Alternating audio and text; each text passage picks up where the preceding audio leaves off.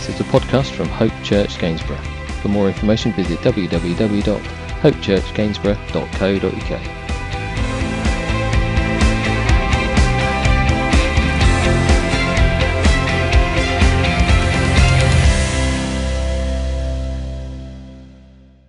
If you've got your Bibles with you, Matthew chapter 14 is where we're going to go this morning. And I'm hoping that,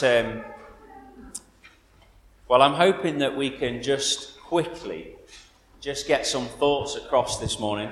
I don't want to be too long, A, because we've got the kiddies in with us, B, it's hot, and C, my voice is going, much to my wife's delight. I'm not so sure how much longer this is going to last. Apparently we've been shouting all week. Yeah, maybe so. But as you know, we've been at Yorkshire Christian Camp. We've had a fantastic time, busy but good for the soul. It's been one of those sorts of weeks. But I have to be honest, my hips, I don't know whether this is an age-related thing, my hips are in bits. Honestly. Well, I blame it on the field being up and down, and they had us, I was sat down too much. They had us running around and all that sort of stuff. But while I mention the running, there's an annual cross-country that happens. Now, it was 4.4k, so it's not a lot. Enough distance for most people to go, I ain't doing it. But there were 85 people that got involved in that. And I would say there's about 25 that really went for it. I came 12th. I was quite pleased with that. Being as everybody that beat me apart from two blokes who were older than me. But one of the guys is a guy called Chris Muster. And on New Year's Day, just because it's fun, he runs 30 miles in an event. So it just sort of puts into perspective the guy. Just for fun. He's a guy who does ultra marathons. So he won, needless to say. And the rest of us were a long way behind. But 12th, church, we're pleased with that, no? Yeah? Thanks, Alan. Thanks. You know. Anyway. But my hips are suffering, but never mind. But I had the privilege of sharing on Friday at the early morning Bible studies. But I was focused around the compassion of Jesus.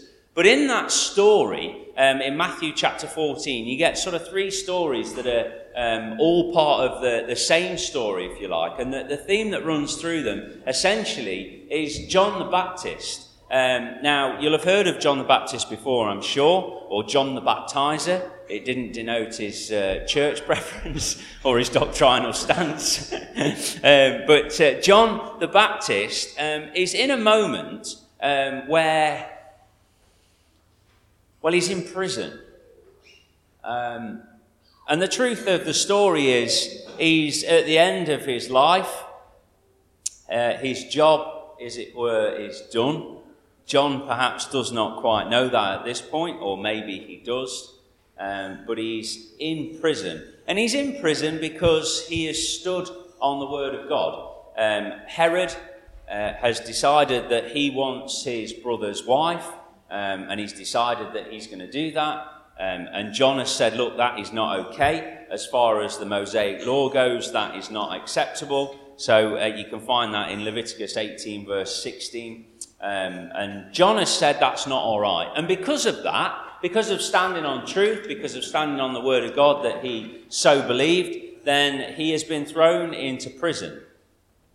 Now, we know that John, if you know him at all, was related to Jesus, but also they had a special relationship. John himself was called before he was even born to be this man who would prepare the way for Jesus Christ. He was set apart from birth, and there's a title that are given to such people throughout the Bible. There are a few of them. He is one of them. He's what's called a Nazarite.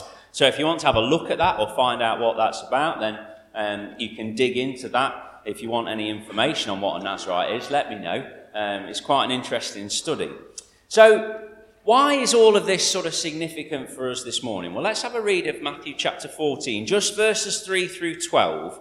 And then we'll see what the Lord's got to say to us. It says this: Now Herod had arrested John and bound him and put him in prison because of Herodias, his brother Philip's wife.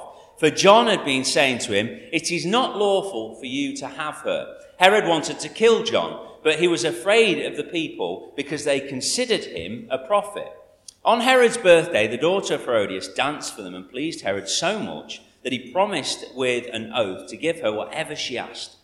Prompted by her mother, she said, "Give me here on a platter the head of John the Baptist." The king was distressed, but because of his oaths and his dinner guests, he ordered that a request be granted and had John beheaded in prison. His head was brought on a platter and given to the girl, who carried it to her mother.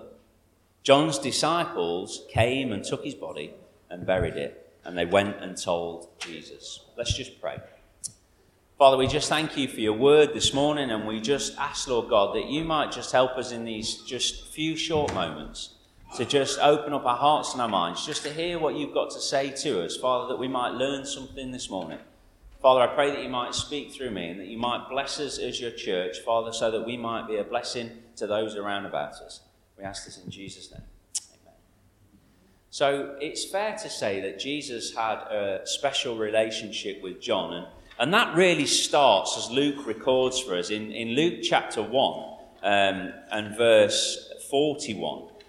We get the breakdown of the story that just really shows us the connection between Jesus and John. It says this in verse 39 of Luke chapter 1. At that time, Mary, Jesus' mother, readied and hurried to town in the hill country of Judea, where she entered Zechariah's home and greeted Elizabeth. This is John the Baptist's mother. When Elizabeth heard Mary's greeting, the baby in her womb leaped, and Elizabeth was filled with the Holy Spirit. In a loud voice she exclaimed, "Blessed are you among women, and blessed is the child you will bear." And it goes on. But essentially, John the Baptist, John himself, leaped inside his mother's womb at the greeting of Mary. John, as we've said, has been set apart to do the work of God. And his calling was even evident right in the very first meeting while he was still in his mother's womb. And John spent his entire life sharing the good news of the coming Messiah. Showing and telling people he was a man who lived out in the desert. The Bible tells us he ate locusts and honey. He was a wild man. I've tried that game. I wasn't too keen on the locusts, and my honey said I had to come home. Hey! I'm here all week. I'm not, actually. Anyway, so John's calling was absolutely to do as the Lord had called him to do. And he spent all of his hours, all of his time, either looking into the Word or sharing the Word with people, breaking down what the prophets are saying and what the Lord says, and expectant then of this coming Messiah, Jesus Christ, leading and preparing the way for Jesus to come onto the scene. And I guess now, when we look at this story and we see John in prison, we can have moments, can't we, where things will come into our life. You know, sharing the gospel when you're feeling good is really easy, isn't it? Or it's easier, should I say. When you feel good, when everything seems to be ticking over nicely, when everything seems to be lined up well, it's easier to share the gospel. Or it's good to say, oh, God's doing this, and, you know, this is what the Bible says, and it's easier to do that. But when we find ourselves in the valley, as John found himself in prison, it's very difficult to continue on in that vein and to keep pushing forward, because naturally, as we are human beings, when things aren't going right, our whole self feels like everything isn't going right, and we can feel like we're on our own, and we can feel like we're fighting the battles by ourselves.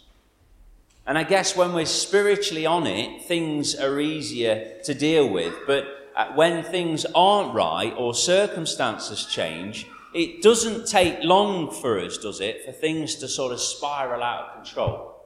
Now, I'm not telling you that to discourage you. I'm telling that to encourage you, because I can sometimes think it's only me who gets like that. You know, that roller coaster? Like, everything's brilliant, everything's terrible. Everything's fantastic. Oh, woe is me. It doesn't take much either. And I'm only being real and human with you, and I'm sure you've felt the same. But when you read through the Bible, John the Baptist, Jesus describes John as there was literally nobody this side of glory like him. He was a one on his own. He was absolutely dedicated to everything that God had called him to. And Jesus himself says he's literally one on his own. But circumstances got so much that even John, would you believe, even John was susceptible to doubt and to fear. I've titled my message, "When Doubt Creeps In." And I think that's so relevant. It's so relevant for me because, as I say, we can be so high in the sky and just the smallest circumstance changes. And I'm not making little of things that change, because sometimes they're really big life events. And things change and we lose that perspective and the doubt creeps in. And John, it's a life-changing event that's occurred that's now found him in prison. He's not about to push his testimony to one side and say, do you know what, Herod, I've decided that prison's not for me. You can do what you want. You're the king. He hasn't done that. He's stood on it, even when it doesn't seem like there's much blessing coming out of it. And just have a look again, if you would, in Luke. In Luke chapter 7, we get sort of a brief account of what's happening in prison with John. And John finds himself questioning everything. The fear and the doubt have crept in. And in verse 18, it says, John's disciples told him all about the things that had happened. And if you just look, just a story up, it's labelled or titled, Jesus Raises a Widow's Son. Jesus is about doing his Father's work. John's in prison. He can't get to see it. But his disciples, his people who look after him, who care for him, his friends, his followers, are going back to him and saying, look, Jesus is doing all these things. A lot of stuff's happening, John. Don't be disheartened. But this is happening and that's happening. And it says then that John, calling two of them, he sent them to the Lord to ask. So he sent them to Jesus. And listen what he asks.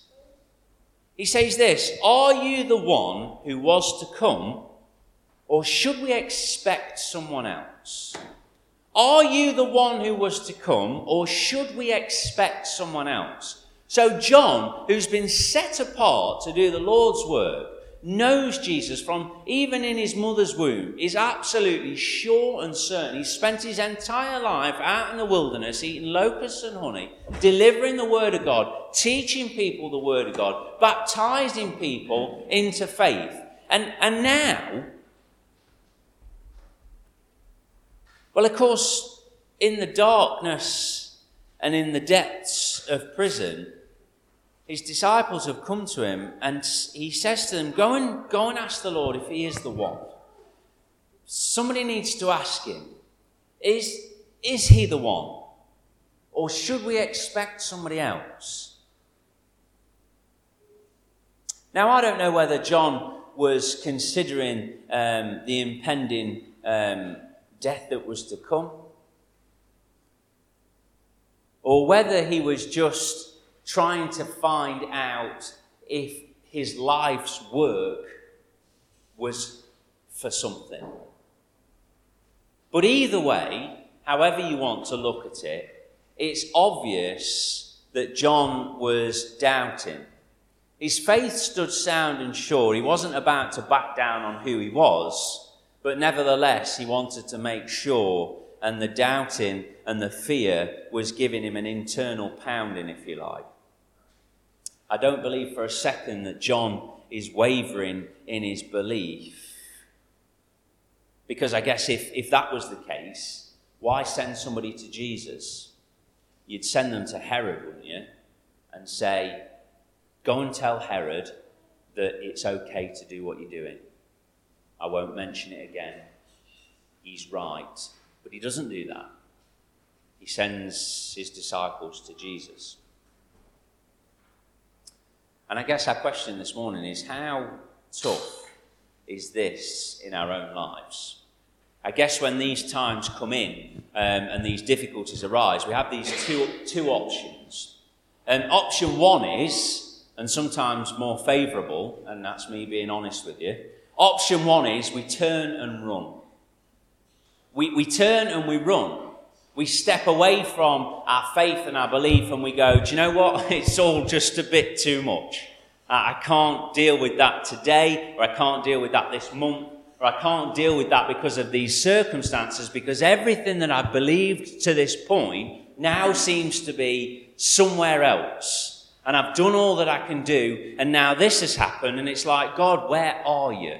What are you doing? Why have you allowed this, whatever this might be, to happen? So option one, I guess if we sort of break down into what option one looks like, it looks like pulling away from Christian friends. It looks like reducing your circle of Christian people. It looks like skipping church, because why would I want to come to church? A, I'm doubting that God would allow this to happen, so what on earth's going on? And B, well, I'm doubting that anybody even remotely interested in church or God is not just somebody who's floating in the clouds and has lost the plot. Because when reality happens, you sort of scratch your head and go, what is going off? And I guess it looks like we stop listening to the pastor podcast, or the churches around about us, or the teaching podcast, or we avoid worship music, because why would I want to get myself immersed in that? Because at the moment, I'm just scratching my head. I'm sending my disciples to go and find out and see if this Jesus man is the right bloke. That's what's happening. Or there's option two. And option two is really difficult, because option one's so easy. You know, when you go to the opticians, is it better with number one or number two? And you go, you've not changed them, have you? Well, I'd take option one, but option two says this. We move to clarify and reinforce our faith. And although John sent his disciples to go and find out with Jesus, John's expecting something back. And option two really is the route that John goes down. And we can see this by the way that he asks the questions. He says, go and find out if Jesus is basically who he says he is. And it goes on then. Just listen to this. Verse 21 through 23. John's waiting for an answer. And the answer that Jesus gives to the disciples is this. It says, when the men came to Jesus, they said, John the Baptist sent us to ask you, are you the one who was to come, or should we expect someone else? At that very time, Jesus cured many who had diseases, sicknesses, and evil spirits, and gave sight to many who were blind. So he replied to the messengers, go back and report to John what you have seen and what you've heard. Go back and report to John everything that you've seen and everything that you're hearing. The blind receive sight, the lame walk, those who have leprosy are cured, the deaf hear, the dead are raised, and the good news is preached to the poor. And then he says this, blessed is the man who does not fall away on account of me. You see, Jesus brings comfort and reassurance, reminding John what Scripture says and what's been done by Jesus himself, proving who he was, backing it up and reinforcing it, because John would have known would have known the prophets and the Old Testament and would have understood that the coming Messiah would do these things. But also in this moment, Jesus finishes with the verse we've got as number 23. Blessed is the man who does not fall away on account of me. And when John heard that, we can pretty much be sure that John didn't quite get perhaps the answer that he wanted. Because the answer is, John maybe in his heartache and his pain is hoping that this Messiah is going to get him out of prison. You've done all that you've done, and now I've got to a point where I'm handing the reins over to you, Jesus. This is what I've been called to do, so let's have me out of prison because I've got a retirement house. You know, I've got a something just nice that I perhaps want to go and spend a bit of time in. I'll leave it to you now. But it's what Jesus doesn't say that would have alerted John to what was about to happen. But Jesus says to him, blessed is the man who does not fall away on account of me. Essentially, blessed is him who is able to stand in the midst of trial and not fall away. What, you're with Jesus, are you? Yes, I am. Easy to say when it's somebody talking to you. How much more difficult would that be in the places that we know around the world where it's impossible to be that person? Yes, I'm with Jesus, are you? And just a slight movement of an index finger, it's done. Yet we think, why would God allow that to happen? But of course, he has a plan. And though the wheels of time are in motion, and it was John's time now, John's time was done. But it was easy for us to say, well, look at what John's done. He deserves a retirement house somewhere. Doesn't he? Doesn't he? He does, doesn't he? Did God not give him that? Pardon? Heaven.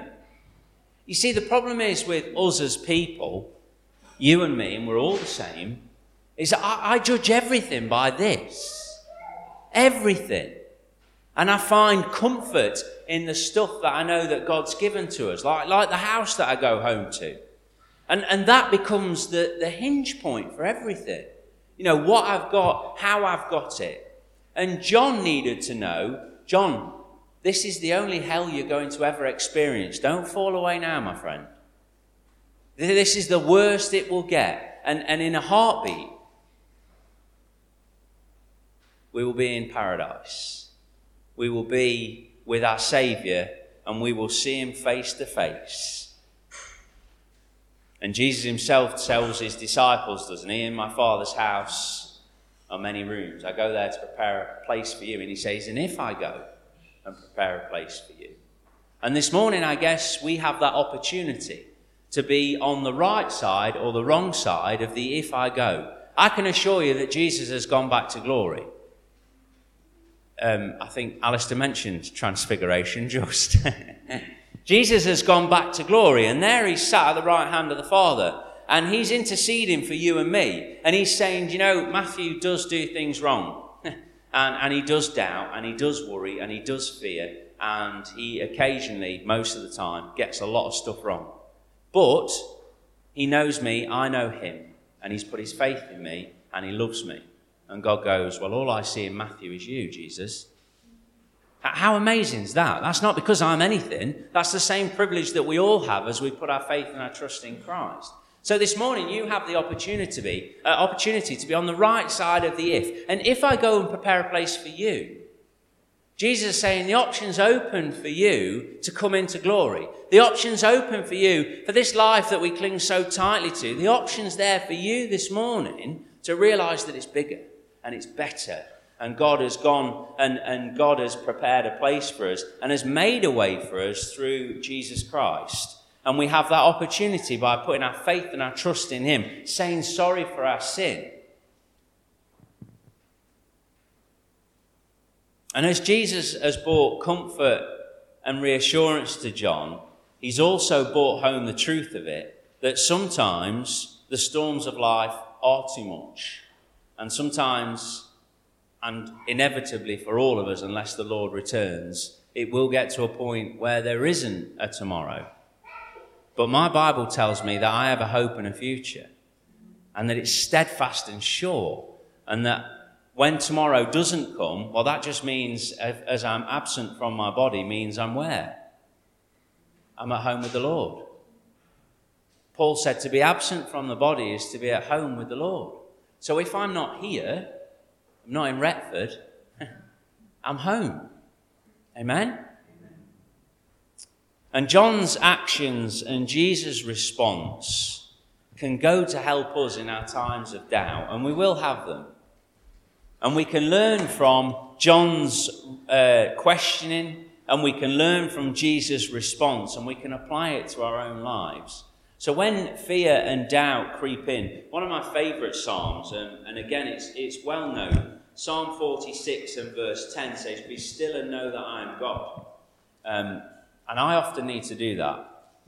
It should say, "Be still and be quiet." But I find in my stillness, I can keep my mouth shut. And I like that, and I'm only being honest with you, that in my stillness, sometimes I am absolutely quiet, and I can be still, and I can know that He's God. When I shut everything else out, and I shut this, and I just breathe. And also in verse 1 of Psalm 46, it says this, and these are the things that we have to think on. God is our refuge and strength, an ever-present help in trouble. What that doesn't mean is everything is going to be absolutely smooth and plain sailing. But what it does mean is that God is with us, He loves us, and He will help us through it. And even if the very worst should happen as we consider it, just in a moment, we're at home with our Lord. What a delight. Let's pray. Father, we just thank you that as we can just see this morning as we read your word that you love us, that you want the best for us. And Father, so often we think the best is the comfort that we experience in our lives by the things that we place around us. But Father, the best is that we know you more. The best is that we seek you more. The best is that we spend time with you, that we relax in you. And your word tells us, as Paul pens, that the Holy Spirit would down home in our hearts, be comfortable within us. And I just pray, Lord God, that you might just help us over the next few weeks and months. That, Lord, whatever comes into our lives, that you would just help us through it and strengthen us. And too, Lord, we think of those things that have come in to individuals' lives that have rocked the boat, as it were. That, Lord, you would just steady that ship. And that, Father, that you would help each person to come to a knowledge and an understanding that you are a loving God and that you care for us and that you do indeed want the very best for each one of us. So, Lord, I just pray that we might just focus on you over these coming days and months, and we just praise your name this morning. We lift your name high. And as we close together, as we worship together now, I just pray, Lord God, that you might help us to just reflect and to just give thanks, and that we might share in your wonder. We ask this in Jesus' precious name. Amen.